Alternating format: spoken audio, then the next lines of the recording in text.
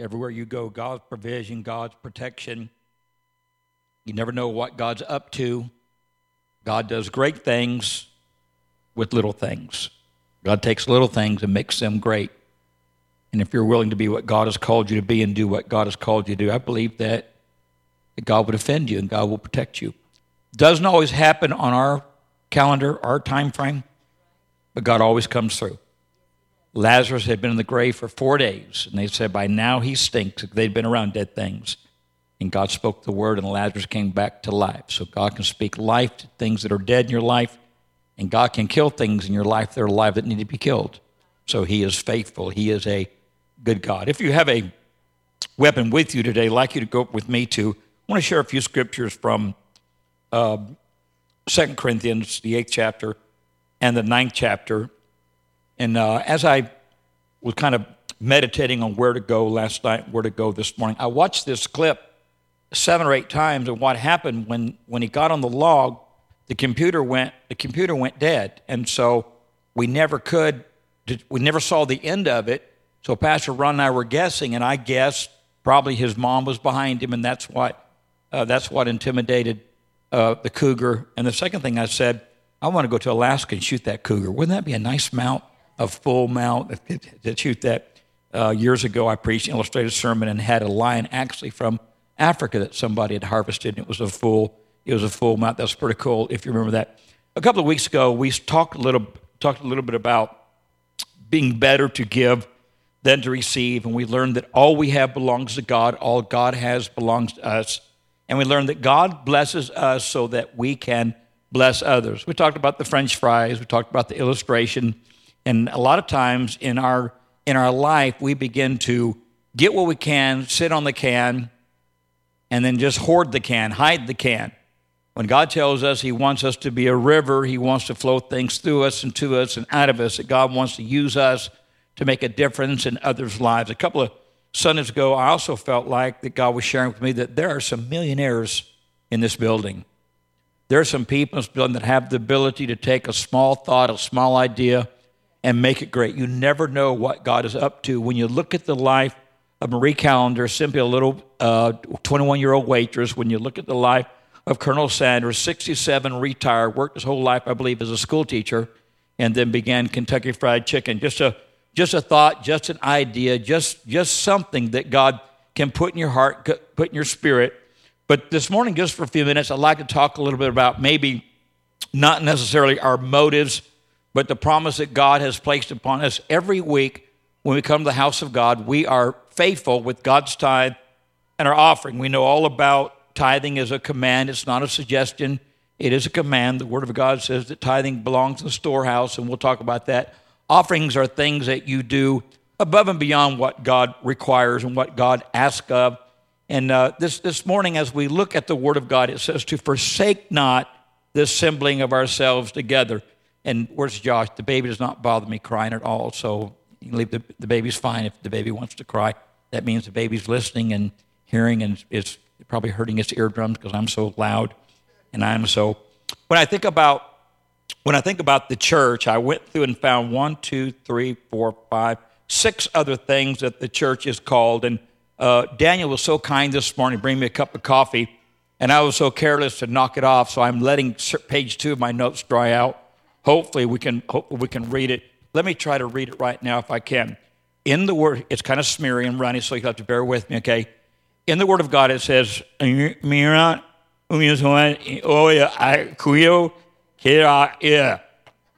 story, I was born a poor colored child. I'm a bum. I'm a jerk. Wasn't that a great movie? That was such a great. Anyway, it will dry out, and we will. I've got it memorized if it doesn't dry out anyway, so we will be able to share that. But Matthew 16 and 8, the disciples are sitting around, kind of like we're sitting around this morning, and like we were yesterday eating breakfast, those of us that came for breakfast, and they're just sitting around just talking and visiting, talking about maybe some miracles they had seen or maybe a teaching that Jesus had shared. And Jesus asked the question, who do men say that I am? Well, he was the talk of the town. The multitudes were following. He was bigger than a rock star. He was more popular than a movie star. He was the guy. He was the go-to guy. And people flooded to his ministry. At one particular occasion, there were 5,000 men, and if every man had a wife and a few kids, 15, 20,000 people. When he moved, they moved with him. And the Bible says that twice he fed that multitude with the boys' lunch. Just a miracle worker. And so they had a lot to say about him. Well, some say you're this, some say you're that, some say you're John the Baptist raised from the dead, some say you're Elijah, some think you're Isaiah, one of the prophets.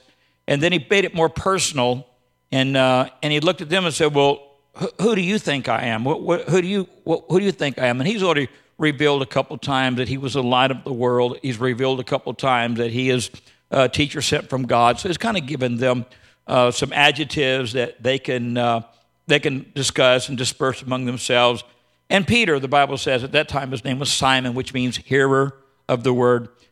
Simon says, thou art the Christ, the Son of the living God. And that statement obviously was God-inspired. And Jesus looked at Peter and said, knowledge didn't give this to you, the world didn't give this to you, but my Father has revealed to you who I am. That revelation, thou art the Christ, the Son of the living God. Jesus said, upon this revelation, upon this nugget, I will build my church, and the gates of hell shall not prevail against it. So we are called the corporate body. We're called the church of the living God. And we know today there are probably 300 or 400 different churches in this Bradley County and the surrounding counties that are gathering together as a part of a corporate body. We're not the only church. We are not the only denomination. We're not the only organization. We are part of a spirit-filled fellowship, but we're not the only denomination that has a light. There are thousands and thousands and thousands of people in the earth, in the world, that are gathering today in corporate settings, and they are the church. Paul warns in the last days, forsake not the assembling of yourselves together, especially as you see those days approaching. I do not believe that Christian television is your church. I don't believe an online ministry is your church. I believe if you are incapacitated, if you are bedfast, if you are sequestered to a room and you don't have the ability to go and be a part of the church, then television is a blessing. Tapes and CDs and cassettes are a blessing. I was watching a few days ago Joseph Prince, a very interesting teacher, very, very, very modern, very, very upkey. I like him. I think he has a good word. But at the end of their program, there's a statement there that says Joseph Prince Ministries does not want your tithe. He believes the tithe goes to the local church. Your offerings support his ministry. You don't see that too often. You don't really hear that too often. And there was a season when Pastor Ron and I was traveling and we touched the nation in different parts of the world. There would be seasons in our life when people would be blessed or healed or restored or ministered to in our ministry, and they would send us a tithe check. Not once, not twice, but several times did we return that check with an explanation of, thank you for your concern, thank you for your compassion, thank you for your desire to give, but we believe the tithe belongs to the local church. Find a church, support it. We had friends in ministry that did not plug into a church for a long time. If I said a couple of those, you would know who they are. And they tithed this house because they were fed. We sent them, at that time, it was cassettes, if you can remember that. Several years ago in a restaurant called Jenkins, we were there. The church was just a few weeks old, and we had hosted Judy Jacobs. I don't know if you know a whole lot about her, but for 2 years she traveled with Pastor Ron and I. We brought her in, she would sing, we would minister, and we felt prophetically that God was removing Judy from where she was and sending her to the nation. And we shared that prophetic word, and we sowed a seed in her ministry. And from that point, she obviously left that particular singing group that was promoting Lee University, traveled the world, traveled the nation, has touched TBN, has touched Daystar, and now has a fellowship here. But for a season, her ministry was tithing to our ministry because she felt like our ministry was a ministry kind of got her out of the nest, and she did a double tithe. She tithed North Cleveland, she tithed to us, and we appreciate that, and that was a blessing. But the Bible is very clear concerning what we are, who we are, and what we're supposed to be doing. We are called the church of the living God. And Jesus said, upon this rock, or this revelation, I will build my church, and the gates of hell shall not prevail against it. If you're going to capture a city, you're probably not going to capture the city by tunneling under the walls. You're probably not going to capture the city by climbing over the walls.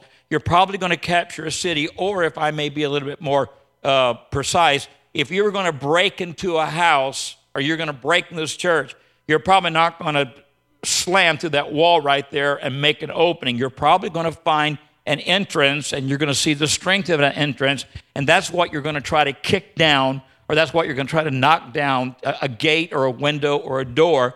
And the Lord said, the revelation of who he is and what we are supposed to be, that we are supposed to be so powerful in him that the gates of the enemy, the weakest defense of the enemy, is open to us. The Bible says that we can go to the strong man's house, kick his door down, go inside, and take back 7 times what he has taken from us. Would anybody enjoy taking back what the enemy has stolen from you? Some people have lost years. Some people have lost parents. Some people have lost spouses. Some people have lost children.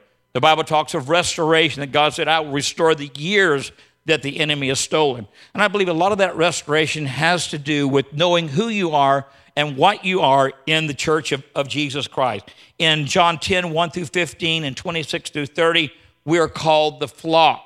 We're called the sheep of his pasture. He is called our shepherd. Throughout the word of God, he will respond as a shepherd, defending his sheep, protecting his sheep, taking care of the lambs, taking care of the goats and the wolves, and making sure that his flock comes no harm. The shepherd would lay down over the opening, and the wolf or the thief had to go through the shepherd to get to the sheep, and that's what a pastor is supposed to do. In John 15, 1 through 10, we're called a vineyard. We're called the vine. We are the branches. He is the vine. We are tapped in that vine, and we're supposed to produce fruit as a part of that vineyard.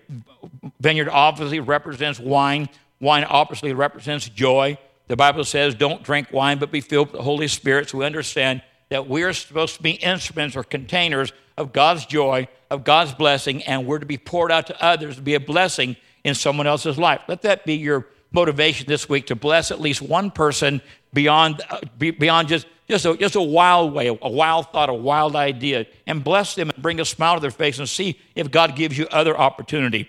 In Romans 14 and 17, the church is called the temple of God, and we are particular. The Bible says the same Spirit that raised Christ from the dead dwells in us. So when 2 or 3 of us gather together, there is the church. Whether it's a Bible study, whether it's in the parking lot, but the Lord wants us to bring our gifts and talents to a corporate body and be a blessing. Am I touching anybody this morning yet? In Ephesians 2 and 19, little children, we're called the family. We're called the family of God, and that we are members in particular. I'll go on with that just a little bit. But God is raising up in the body of Christ big brothers to those who didn't have a big brother. God's raising up spiritual fathers and mothers to those who didn't have a spiritual father or mother. God is raising up brothers and sisters. I had a younger brother I never got along with. I had an older sister that was incapacitated her entire life. She had tubular sclerosis, and she never matured past 3 months. So I really didn't have a brother and sister in my life that I was close to. But God has brought us together and allowed us to practice on one another.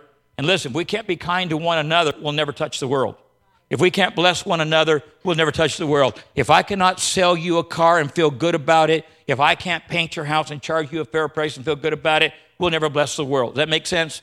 We come to church to practice on one another. We come to church to pray for one another. We come to church to encourage one another. We come to church to provide a covering, and as we begin to praise God horizontally and our worship begins to go up vertically, there you will find the emphasis of the cross and the shadow of the cross. And at the shadow of the cross we come, we bring our burdens, our hurts, and our pains, and we pray one for another, because the affectionate, fervent prayer of a righteous man availeth much.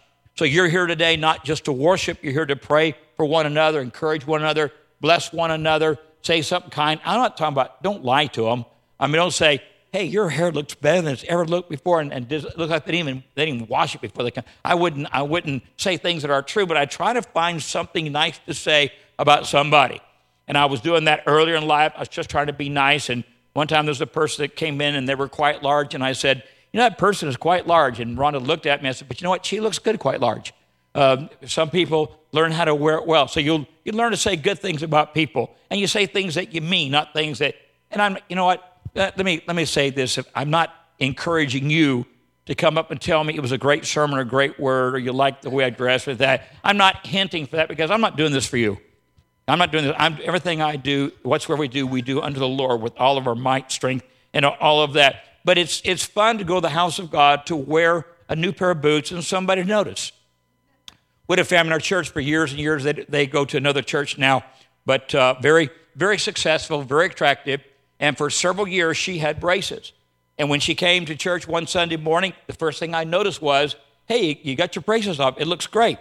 And this will crack you up. Her husband didn't notice that she had lost her braces until I had said something.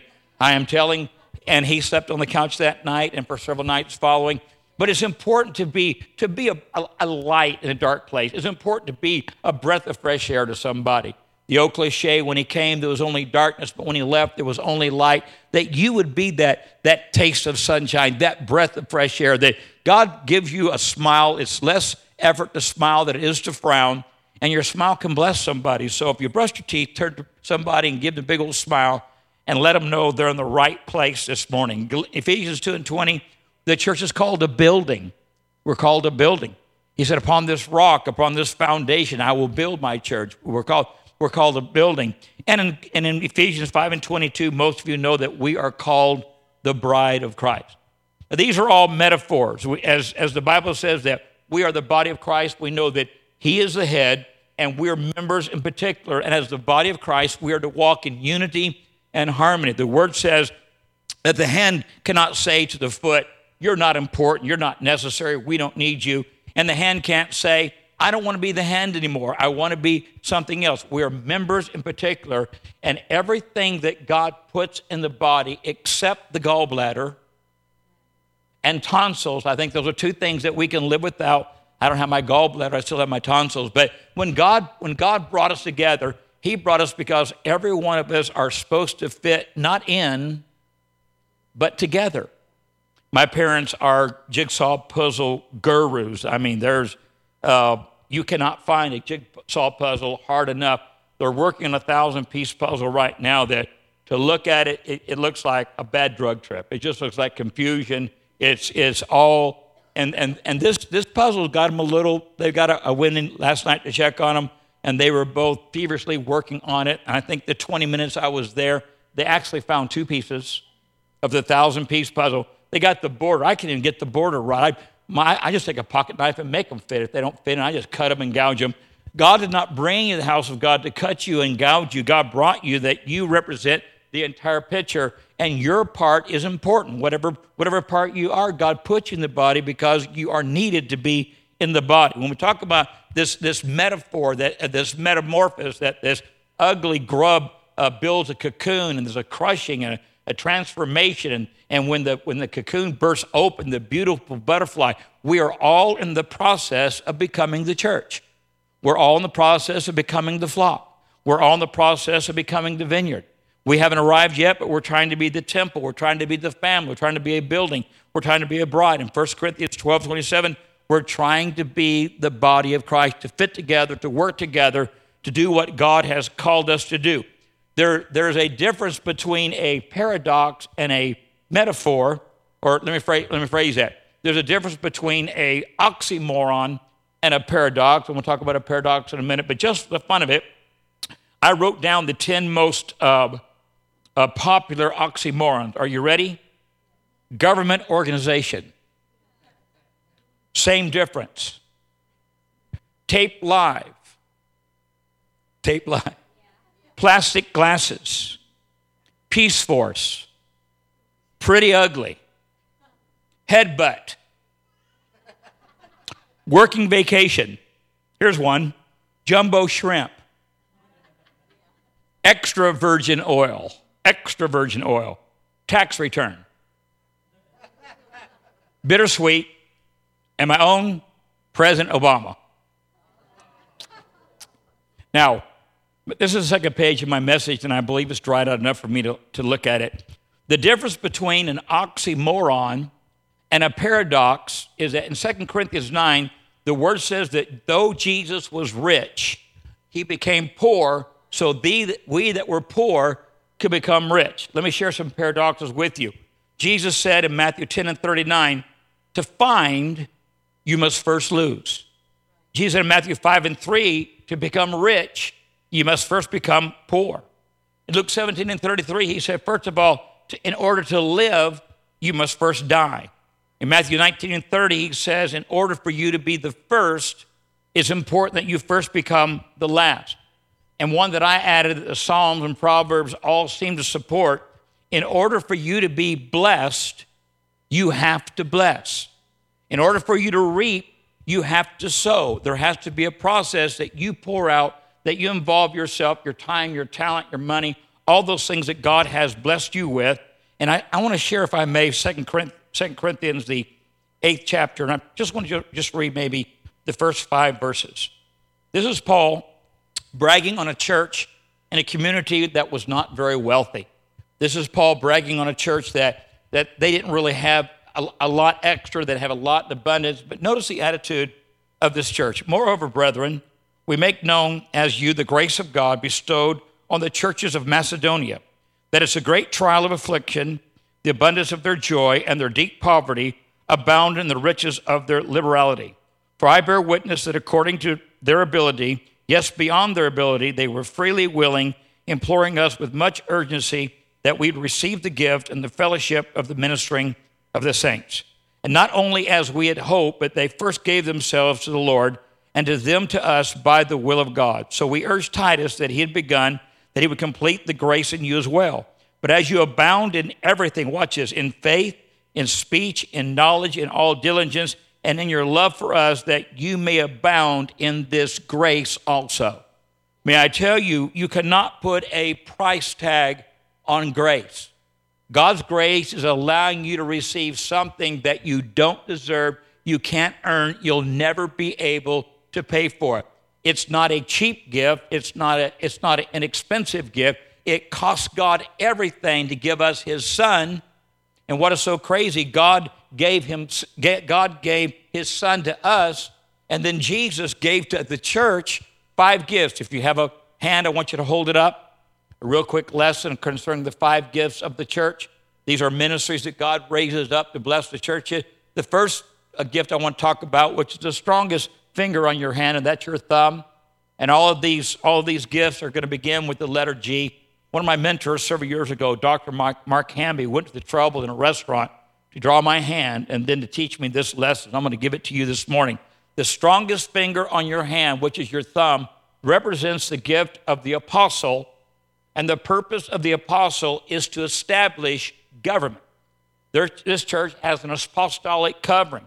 We're under the apostoleship of Billy Burke, of Marcus Lamb. There are other voices that have spoken in our life, and they're the ones that we patterned ourselves after their government, after their doctrine, after their faith, according to the Word of God. So the first gift God has given you is the gift of an apostle. And because this church has raised up churches, because this church has raised up, I think there are 57 full-time ministries that are operating right now somewhere in the nation or the world that were raised in this house. That gives us an apostolic covering. This church is an apostolic covering to ministry. The second finger on your hand is the finger you point with, and that finger represents the ministry of the prophet, and the prophet ministry is to bring guidance to a body. When we were very young, there was a prophetic word that said that we would minister to the speckled and the spotted.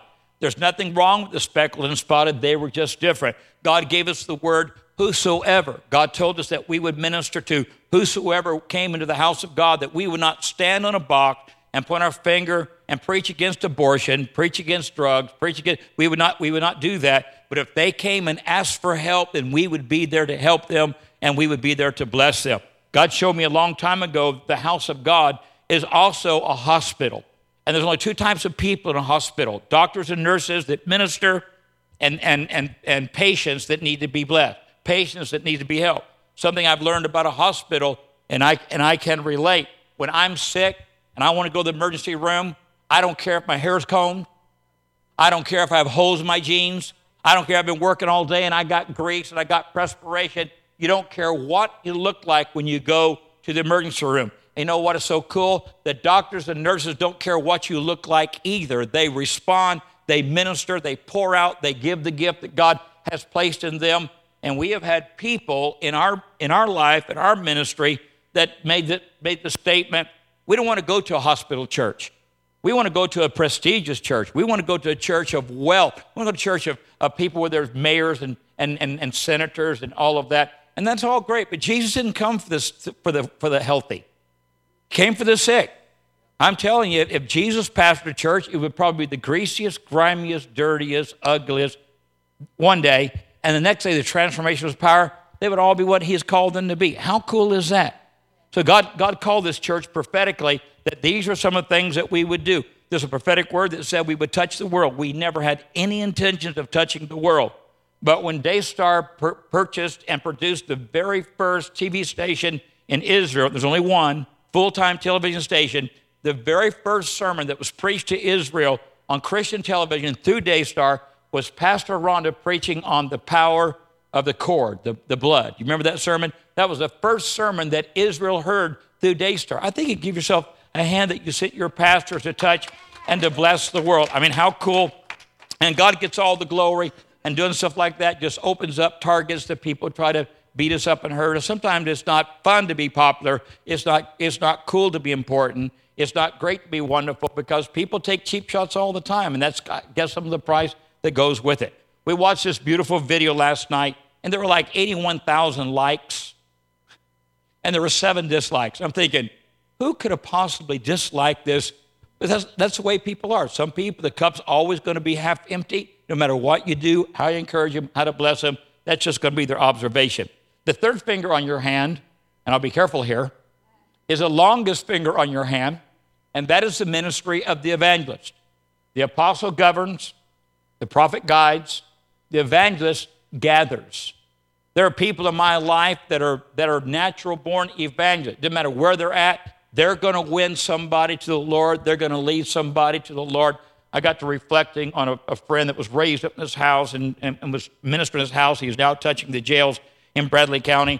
This guy is 6'8", weighs 380 pounds, and everywhere he goes, he wins somebody to the Lord. I wonder why. John Mazzell is one of the most soul-winningest people I've ever met. We used to have a girl in our church. No matter where she went, she led somebody to the Lord. She's away from God today because the enemy recognized that gift and has tried his best to separate her because he sees her effectiveness more than she sees it.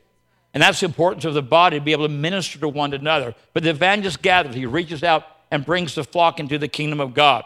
The weakest finger on your hand is a finger that represents your pastor. And all the pastor is supposed to do is to guard. He's supposed to watch over the flock, to make sure that there are no goats, make sure that there are no wolves. And sometimes it's hard to tell the difference between a goat and a sheep until you correct them. Isn't that wild? When you correct a sheep, they go bad, but they go ahead and go along with the correction. You correct a goat, they say, nah, I'm going somewhere else. Is that cool? I mean, God just taught me that when you hang around sheep, if you whack them with the head of the shovel, they go bah. But if you whack a goat says, I'm not sticking around. I'm out of here. And a pastor's got to have discernment to know what's a sheep and what's a goat. And there have been seasons in my life when I have gone to people in this flock and said, you're not welcome here. Really? Oh, yeah. You've hit on every one of our single girls. You're messing with their minds. You're telling them all you love them. Go find. Yeah, I did that. Now, would I do that now? Yeah, probably. Probably. If I thought you were in danger, I thought there was something in life that could hurt and harm you, absolutely. That's what a pastor does. He guards. And then finally, the weakest finger on your hand is the only finger that has a vein that ties directly into your heart. And that's the finger you put the ring on when you make a commitment to life in marriage. The smallest finger on your hand is a finger that you get the wax out of your ears, and that's the finger that represents the teacher. And what the teacher does is ground. Brings grounding to the Word of God, stability to the Word of God. A teacher will teach, and things will be revealed, and you'll understand, and you'll see that most things that God says is backed up by 2 or 3 statements somewhere in the Word of God. The Bible said, let every truth have a foundation of at least 2 or 3. The Bible says 2 or 3 gather in His name. There's something about the power of unity and the power of agreement. There's 7 notes here that I want, if you're taking notes, you might want to write these things down. When you think about God giving His Son, and then you think about Jesus giving the church the 5 gifts, the Holy Spirit has given the church 9 gifts. We can't talk about those, the gift of faith, the gift of healing, the word of knowledge, discernment, those 9 gifts. So it's funny, it seems like all God ever does And all Jesus ever does, and all the Holy Spirit ever does, is give. Because it's more blessed to give than to receive. I taught you 2 weeks ago, there's two types of people in life. There are givers, and then there are takers. There are people that sow radically, and then there's people that hoard their seed, eat their seed. And the word says the liberal soul shall be made fat. It's the one that their generosity, that they're excited to give. The Bible says the Lord loves a cheerful giver. Don't give grudgingly, or don't give because you feel manipulated or you feel whatever. I had someone come to me and they were getting a newsletter from a particular minister that we know, that we have met. And this particular newsletter kind of inferred that there were souls dying and going to hell because they weren't sending their $19.95 every month. You know, that's a ministry that I have a tough time supporting. I feel like that's the kind of ministry that's kind of threatening me that I'm not doing what, if I don't do this, you shouldn't ever feel coerced. You shouldn't ever feel manipulated. You shouldn't ever feel, you should feel the unction of the Holy Spirit. I believe the devil doesn't want you to give a dime. So if the Lord impresses in your heart and spirit what to give, I believe you can follow that unction, and I believe that God will follow up and he will bless. Let the church say amen. This is my personal opinion. 7 opinions I want to share with you. This is my personal opinion. I personally believe that every believer has a gift. And so I am, as a spirit of encouragement, I am to encourage you to operate in your gift. Your gift might be one of administration. Your gift might be one of singing. Your gift might be one of intercessory prayer. You may have the gift of faith. I mean, you pray for anybody. You may have the gift of healing. You may have the gift of greeting. David said, I'd rather be a doorkeeper in the house of God than to dwell with the wealthy. He said, better is one day in your court than 1,000, that's 3 years, elsewhere. Better is one day in your court. So maybe your only gift is to smile, shake somebody's hand. Maybe your gift is to see something that needs to be done, see a trash can that needs to be emptied, or a window pane that needs to be cleaned. Or maybe your gift is to see a family in need and slip them a $20 bill. But I personally believe that every single person in the sound of my voice, listening by podcast, watching by DVD, I believe you have a gift, and I'm here to encourage you to find your gift and to use your gift. The second thing that I personally believe is that no one has all the gifts, so we need to stay humble. I spoke at a sports banquet several years ago and had 3 points. The first point was that talent is God-given. Be grateful. Praise is man-given. Be gracious. Conceit is self-given. Be careful. Just because we operate in the word of knowledge, or we have a spiritual dream, or just because we operate in the gift of tongues interpretation, or the gift of healing, gift of faith, the word tells us that no one has all the gifts. So whatever gift you operate in, always stay humble.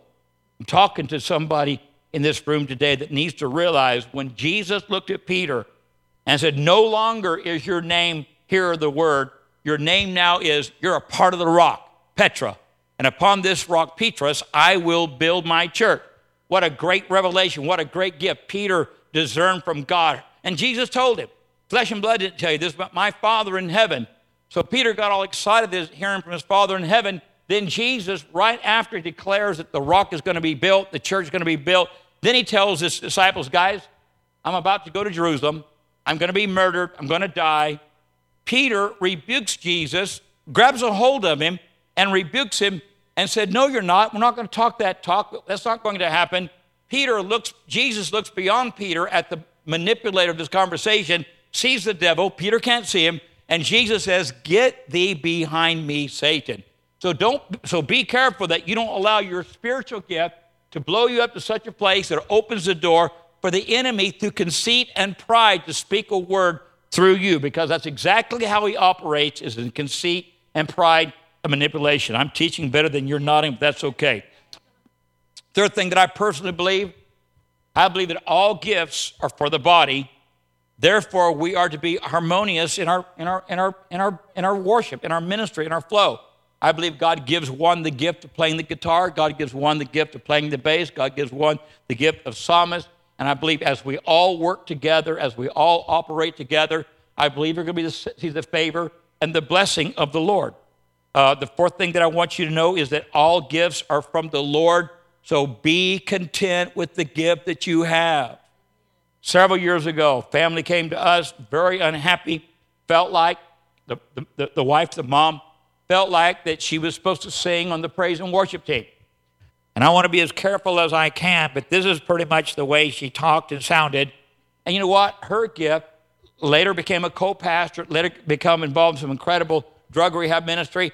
Her gift was not singing. Her gift was administration, pastoral, but she was frustrated because she wasn't content with her gift. Be content with the gift that God has given you. If you're trying to figure out who that is, you won't. I promise you, you won't. The fifth thing that I want you to know is that all gifts, say all gifts, are helpful, so be faithful. Be faithful in the gift that God has given you. If the only gift you have is mowing the lawn, this lawn should be the best looking lawn in the nation. If your gift is the gift of a plumber, then there shouldn't be a toilet in this building that leaks. Am I talking to anybody today?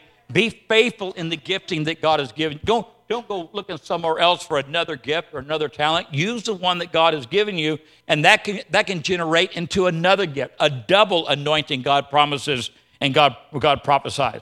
The sixth thing about your gift, the gift that God gives you is to promote the health of the body. Therefore, none can be dispensed. What does that mean? It means your gift is important. For us to be whole, for us to be the body that we're supposed to be, for us to be whole, your gift is important. I think I hit on that pretty good. But if you're the hand, be the hand. If you're the foot, be the foot. If you're the nose hair, be the nose hair and filter out the dust so we don't catch a cold. Hello, there's a reason for every single part of the body of Christ. And the seventh thing that I got this, I believe, last Wednesday night through the teaching of John Bevere, is that all gifts depend on the Holy Ghost's empowerment. So none should be out of fellowship with him. All gifts depend upon the Holy Spirit empowerment, so we need to be in fellowship with the Holy Spirit. And that's why we're having these classes on Wednesday night. And if you missed any of the teaching, we can set the teaching up 5:30 Wednesday night before church. You can come and catch up. We could probably do that, could we, Pastor Rhonda? So if you've got one of the teaching or you missed one or two, we'll make opportunity for there to be a screen, for there to be a DVD, and you can stay caught up, because I believe it's powerful that you know what the Holy Spirit has to say. And that's the page that didn't get wet, so thank God for that. If you go with me to, are you still there, 2 Corinthians? Look at 9. Look at chapter 9 just for a minute. Now, encouraging the minister to the saints, it is superfluous for me to write to you, for I know your willingness, about which I boast to you, to the Macedonians. And Achaia was ready a year ago, and your zeal has stirred up the majority. Watch that. One person's zeal can stir up two or three. There's just something about an hilarious giver. There's just something about a generous giver. Just something about somebody flowing in what God has called them to flow in. Yet I've sent the brethren, lest our boasting of you should be in vain in this respect, that, as I said, you may be ready. Lest if some Macedonians come with me and find you unprepared, we, not to mention you, should be ashamed of this confident boasting. Got a little spiritual psychology the Apostle Paul uses there. He said, I bragged on you, I bragged on your generosity, and before we come and get the gift, we're going to send the brethren to encourage you to give, so that way we won't be embarrassed when you don't give what we feel like you should give. How wild is that? Therefore, I thought it necessary to exhort the brethren to go to you ahead of time, prepare your generous gift beforehand, which you had previously promised, that it may be ready as a matter of generosity, be ready as a matter of generosity, and not as a grudging obligation. Now watch the key word here. Key word here. I'm going to send the brethren to remind you of the vow you've already made concerning your giving. Not once this month, but twice this month, I've talked with two different people that were in a lot of trouble. Bad trouble. Prison, several years prison trouble. This child was raised up in this church. Parents, major part, quit going to church a long time ago. Kids with 2 or 3 different dads. Got some serious bad trouble. And so we begin to counsel, we begin to pray, we begin to support, we begin to Facebook, we begin to text. After about a 2-year window, all the charges were miraculously, all of them were miraculously dropped. You would think that after God interceding, that the vows that she made to God, she would follow up on. I ran into her at a funeral, and you know me, I'm pretty blunt. I had about 3 cups of coffee driving there, got lost, had to get another cup of coffee before I got there. And when I saw her, I said, listen, I said, do you remember all the promises you made to God if he gets you out of this mess? Remember all the promises you made to God if he'll turn this around for you? You remember that? You remember what you said to me, what you said to your dad, what you said to your step? Do you remember all the promises? I said, you need to keep those promises because it was God that shut this door. It was God that set you free. It's God that wiped the slate clean. And if he would do this for you when you're not serving him, just think how much more he can do for you when you're where you need to be and where you're doing what you need to be doing. The other scenario was a vow that somebody had made in my presence, and they told me they would do this if this happened, and that happened, and they didn't do it. And I just reminded them, the Bible says it's better never to make a vow than to make a vow and break it. So if you're promising God something and God does it, it's not that God's going to yank it back from you. It's not that God's going to take it away from you, but it might lose the effectiveness of the next time you make a vow to God. Does that make sense? I have renters that tell me, hey, I'll be there Friday, and I'll pay this, and Friday comes, Saturday comes, Sunday comes, Monday comes.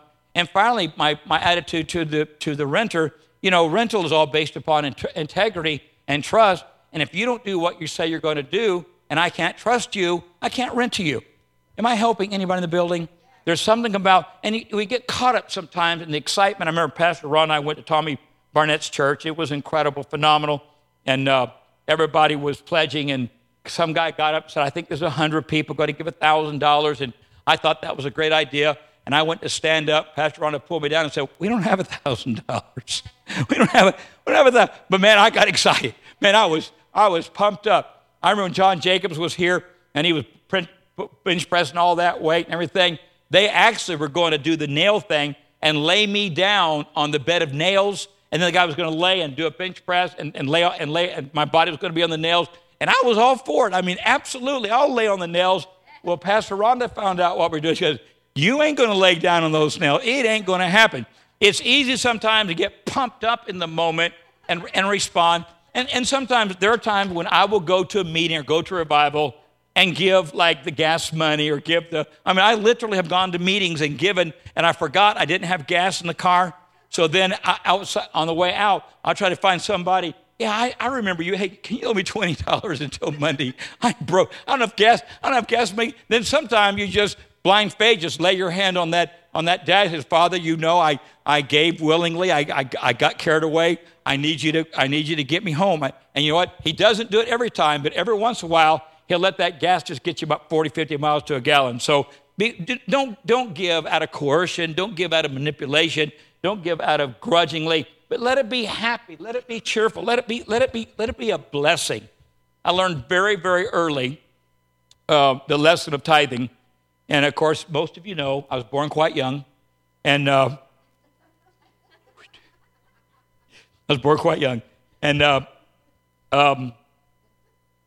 if you were to take my parents' checkbook, we had church 4 times a week. Sunday morning, Sunday night, Wednesday. And Friday night was called YPE, which means Young People Endeavor, but had nothing to do with youth. It was just another chance for Dad to preach. So if you were to look at my parents' checkbook, out of every check they wrote for subsistence, they wrote 4 checks to the church. I learned very early in life to never go to the house of God without an offering. I was raised in a day before permanent press, and because Dad was one of those preachers that used his handkerchief, Mom would wash several handkerchiefs, and she was a neat freak, and so Mom would pay me a penny to iron a handkerchief and pay me a nickel or a dime to iron a pillowcase. Well, I like the handkerchiefs a lot better. It's faster, you blow them out. But every Saturday night, every once in a while, we were allowed to watch Bewitched, and that was in black and white. And so I would iron stuff while I'm watching Bewitched. And then that night, not the next day, that night, I added up all the handkerchiefs. I added up all of the pillowcases, And I wanted to be paid right then, right there on the spot. I did the work. I want to be paid. And so Mom, it might be $1.80, it might be $2.30, but the next Sunday, and I know I drove ushers. I know ushers were probably so frustrated when they got my tithe envelope because I would have 11 cents tithe and 5 cents offering. And I was probably about 7 or 8 or 9 years old. And my whole life, I learned that there's something powerful about the ability to tithe. There's a door there that God has opened, that God has blessed. When you do what God tells you to do, then you have the ability to lean on God and remind him of the things he promised that he would do for you. Am I helping anybody in the building? There are a couple of times when sometimes things very, very humorous. For example, we had a Dalmatian puppy, and we named him Happy. He was the happiest dog, but he was stupid. I mean, if you would take him out in the woods, if there was a log, instead of stepping over the log, he'd go around the log. I mean, he was a very stupid dog, but we loved him, and we felt like he was lonely, so we got him married. We got him a bride, and he married Blessed. We call her Blessed because he was happy that she was blessed. Somehow it all worked out. Anyway, we had no intentions of raising puppies. We didn't buy them to breed them. We bought them because they were cool dogs, and they were a lot of fun, and they were great dogs. I don't remember how old Courtney was, but they were great dogs. And so all of a sudden, they do the husband and wife thing and have like 10 puppies. And so we had a friend that told us that they would sell those puppies for us for $150 a puppy. We had exactly 10 litters. And what was so funny, about the time we started breeding Dalmatians was when the big Disney movie came out, 101 Dalmatians. We had exactly 100 Dalmatians, exactly 100. And of every litter, we had 10 pups every litter. They said, that's crazy, that's unheard of. They usually 5 or 6 or 7 or 8, but we tithed $150 to my pastor who had moved from Yakima, Washington to here, and we tithed him on every litter of puppies. We tithed on him and had exactly 100 puppies, and we went and bought a brand new jet ski with the money that we received from the puppies. How cool was that? Then we decided that the dogs were like too big, so we found them a great home where they ran wild the woods and forests until they went to wherever dogs go. And so we decided, we had a young man move in with us that I mentored. He is now pastoring a church in Florida. And about the first week that he was with us, we went to Chattanooga Pet Store, and we paid, at that time, it was like a chunk of money, like $300 for a Maltese puppy. And so we had a Maltese puppy. We called him Tickles. He was a great dog, but he was lonely. So we bought him a wife, and his wife's name was Sugar. And so Tickles enjoyed Sugar, and Sugar enjoyed Tickles. We had 5 litters. Okay, I'm not exaggerating. Most dog breeders will tell you that if you breed Maltese, you have 1 or 2. We had 4 to 5 pups almost every litter, didn't we? Except the last one, except Hopi. And so we had all these pups. So we tithed on all these pups, and then I went and did the math. I mean, 1 or 2 pups was like, how much were they, Debbie? $250 a piece? Yeah, we sold them for quite a bit, wasn't it? $250. So we sold the pups for $250, but instead of making $500 a litter, we made $1,000 a litter. You say, that's silly. No, that's the power of tithing. That's the miracle of tithing. That's the daring God. He said, prove me. Now here with it, see if I'll open you the store windows of heaven. In the Old Testament, a lot of people say, well, I don't like the Old Testament because this is the New Testament and all of that. Go to Malachi real quick with me for about two minutes. You know what? Let's hold off of Malachi and let me just make something obvious to you. My grandpa died very successful, and of course he took with him exactly what he brought, nothing. But my grandfather was one of the number one givers in the church. When we go to church and pastor would take up an offering, and the pastor said, I need 20 people to give, my grandpa was always the first one to give. My grandparents owned a home in Southern California that when the market was right, I think they sold it for like $300,000 or $400,000, and they moved to a little community in Oklahoma, paid cash for the home, paid cash for the truck, and everybody in this little community thought that my grandparents were wealthy. They weren't wealthy, they were just very wise with how they managed their money. And this is what my grandpa taught me when I lived with them for a couple of years, my grandpa taught me, he said, Hank, if you'll give God a dime of every dollar, if you'll save a dime of every dollar, and you give the church a dime of every dollar, you will be able to do everything you want to do on the 70%. And we've tried to, that's how we've tried to operate our life. We're not doing so good with the savings thing, but we're doing pretty good with the tithe and the offering. I know that savings thing, that's tough. I got a little money in the bank, I want to go buy something. Can anybody relate? We can't let that money sit there and get molded. We need to go spend it. No, we really do need to save it. But God has been faithful. God has always been faithful. But there's just something about being faithful to God and knowing that you have God to depend upon when you get yourself in a tight place. Well, I won't be able to preach it this morning because I had this set up. Let me talk just a little bit, if I may, of the generosity of God's favor upon his children. When God calls you into ministry, and we all have one. Well, every one of us have a ministry. When God calls you into ministry, you receive the anointing of the Levite. Jacob had 12 sons. When they went back to Israel and God gave Jacob's 12 sons the land, God gave 11 of the sons a chunk of land, a chunk of cattle, a chunk of prosperity. 11 sons. The 12th son, Levi, I think, which is like the third from the oldest. When Levi was born, God told Levi, you're not going to inherit any land. You're not going to inherit any cattle. You're not going to inherit any sheep because I'm going to be your part and I'm going to be your portion. So Levi, all of Levi's brothers, the Bible will tell you in Genesis 50 what part of Israel they were given. But Levi was not given any land. He wasn't given any cattle, any sheep, because God told Levi, I want to establish the process of tithing, and all I want you to do is minister to your brethren. That's all I want you to do, is minister to your brethren. Now, everybody has a ministry, right? Everybody has a brother or sister they can minister to. All I want you to do is minister to your brethren. So here's what the law that God established. He said, Levi, I'm going to have all of your brothers bring a tenth of their wealth every week to support your ministry. Now, I don't hear any shouts, cheers, hollers, but you are of the Levite house. You're of the Levite generation. So what does that mean? Okay, help me do the math, if you will. If you take the tithe and multiply it by 10, you have 100, right? So if 10 brothers gave him a tenth, then he received everything his brethren had. Did he not? Except for there was one more part. That's the 11th part. That's the favor of God. That's the blessings of God. That's the generosity of God on those that have that attitude of a cheerful giver, a hilarious giver, one that loves to be a part of the family, one that's faithful in God's tithe and God's offering. Tithe opens the window, offering determines what pours out of the window. And so now you've learned why we give in the house of God.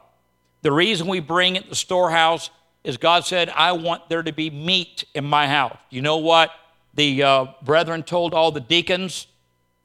We're spending all of our time feeding the orphans and the widows. We're going to raise up deacon ministry, and they're going to feed the orphans and the widows, and we're going to spend our time studying and preparing the Word of God so that when we preach, we have not milk because God put teeth in your mouth to eat meat. We're going to give you a meat ministry. Does that help anybody? The second thing that God said that I will do in the house of God is that I'll allow your tithe to take care of the expenses. Do you enjoy electricity? Do you enjoy running water?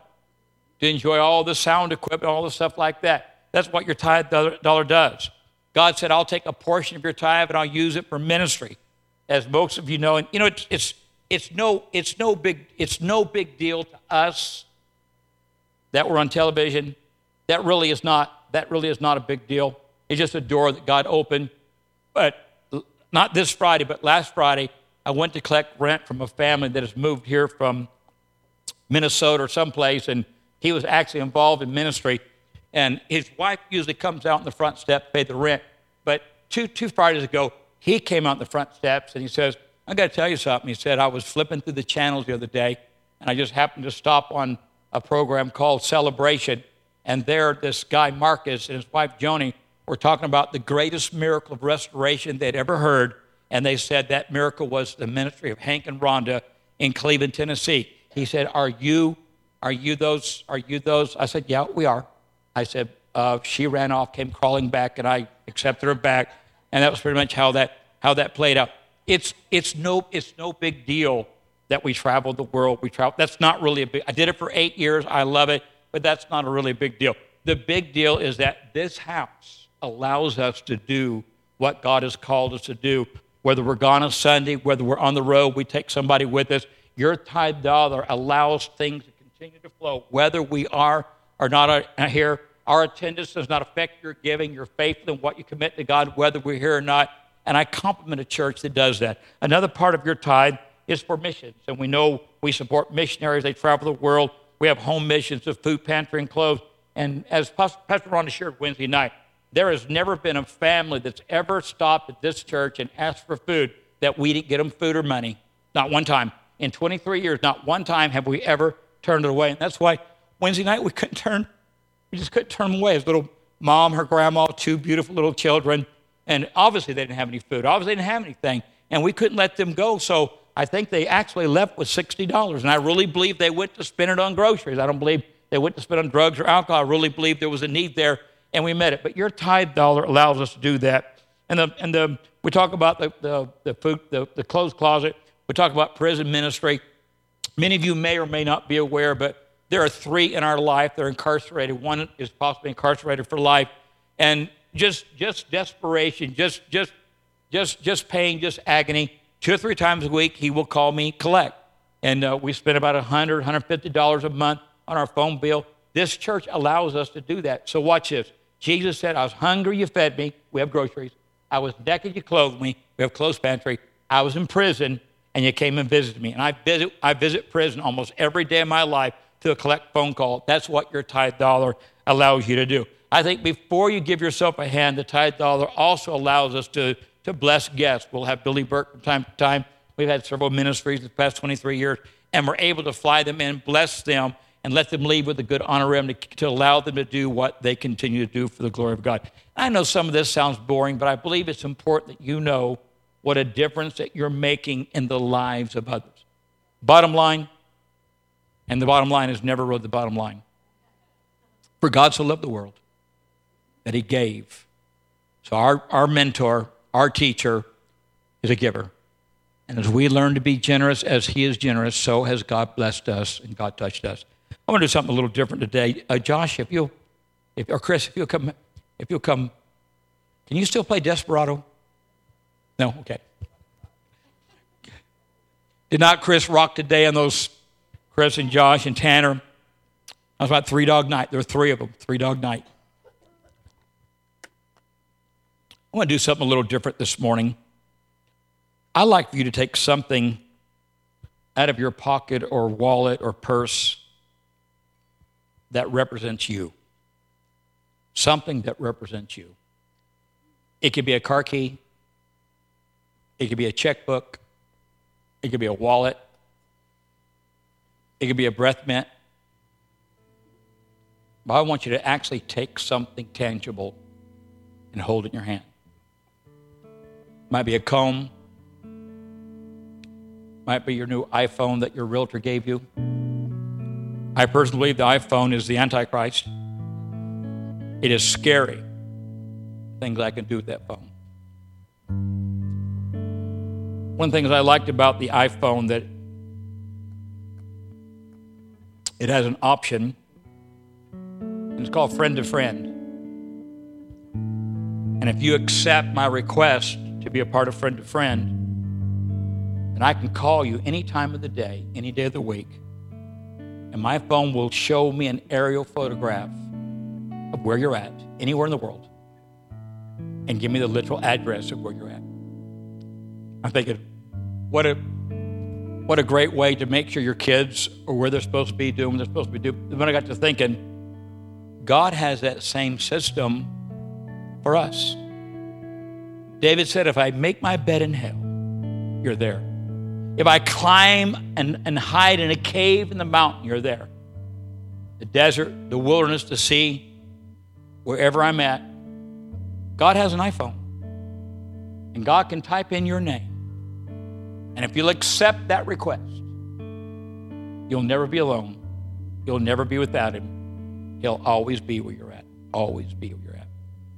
If you'll take what represents you and you'll hold it to the Lord. Lord, we used to sing that song, I give my houses and my land. Change my dreams and my plans, for I'm placing my whole life in your hands. If you call me today to a land far away, Lord, I'll go and your will obey. I'll trade sunshine for rain, comfort for pain. That's what I'll be willing to do. Then whatever it takes to be more like you, that's what I'll be willing to do. I want to pray right now in the name of Jesus for your finances, for your income, for your job, for your stability, for your health. As a Father, through your obedience and kindness and generosity, build a hedge around you. There would not be cavities, there would not be root canals, there would not be fender benders, there would not be things burnt, there would not be nails in tires, there would not be audits by the IRS. But God would hide you in the shadow of His love and His care. That God would breathe in your spirit greatness, and you would study to be approved to do what God has called you to do. Whatever trade, whatever job, whatever opportunity, that you would know that God has got a good plan for your life, plan to bless you and prosper you, not to hurt you or wound you. That God would build a hedge around your income, that every month, every year, every decade, you'd be stronger and stronger and stronger financially. Those of you that are looking for jobs, that He would birth that job in your heart and spirit, make it there when you go to apply for it. Give you a favor from your employer, as He did Nehemiah, who took a sabbatical and never went back to work, but spent the rest of his life rebuilding the walls in Israel, around Jerusalem. That not only did the king finance and support, but sent his troops protection. The very nation that destroyed Israel was the very nation that paid to rebuild it because of the request of one man. God, let our lives be so simple, allow them to be so pure and so holy, that as your steward, as your servant, faithful over all you've entrusted with us, that we could ask you for something and we would receive it. That we could dream big dreams, we could plan big plans, that we could see the future, that we could see the opportunity, that we could see your faithfulness. That from this day forward, things would never be the same, but Holy Spirit would guide us and teach us, and that you would trust us with much as we're faithful over much. That you would give us multiple talents and abilities. That you allow us to dream dreams, write books, sing songs, be a light to somebody, be a blessing to somebody. We're asking you, Lord, to finance our end-time ministry. If it's your will, it's your bill. We trust you. Let our eyes be focused not upon ourselves or our needs, but let our eyes be focused upon the fact that great things are ahead for us. In the name of Jesus we pray. And they all said, amen.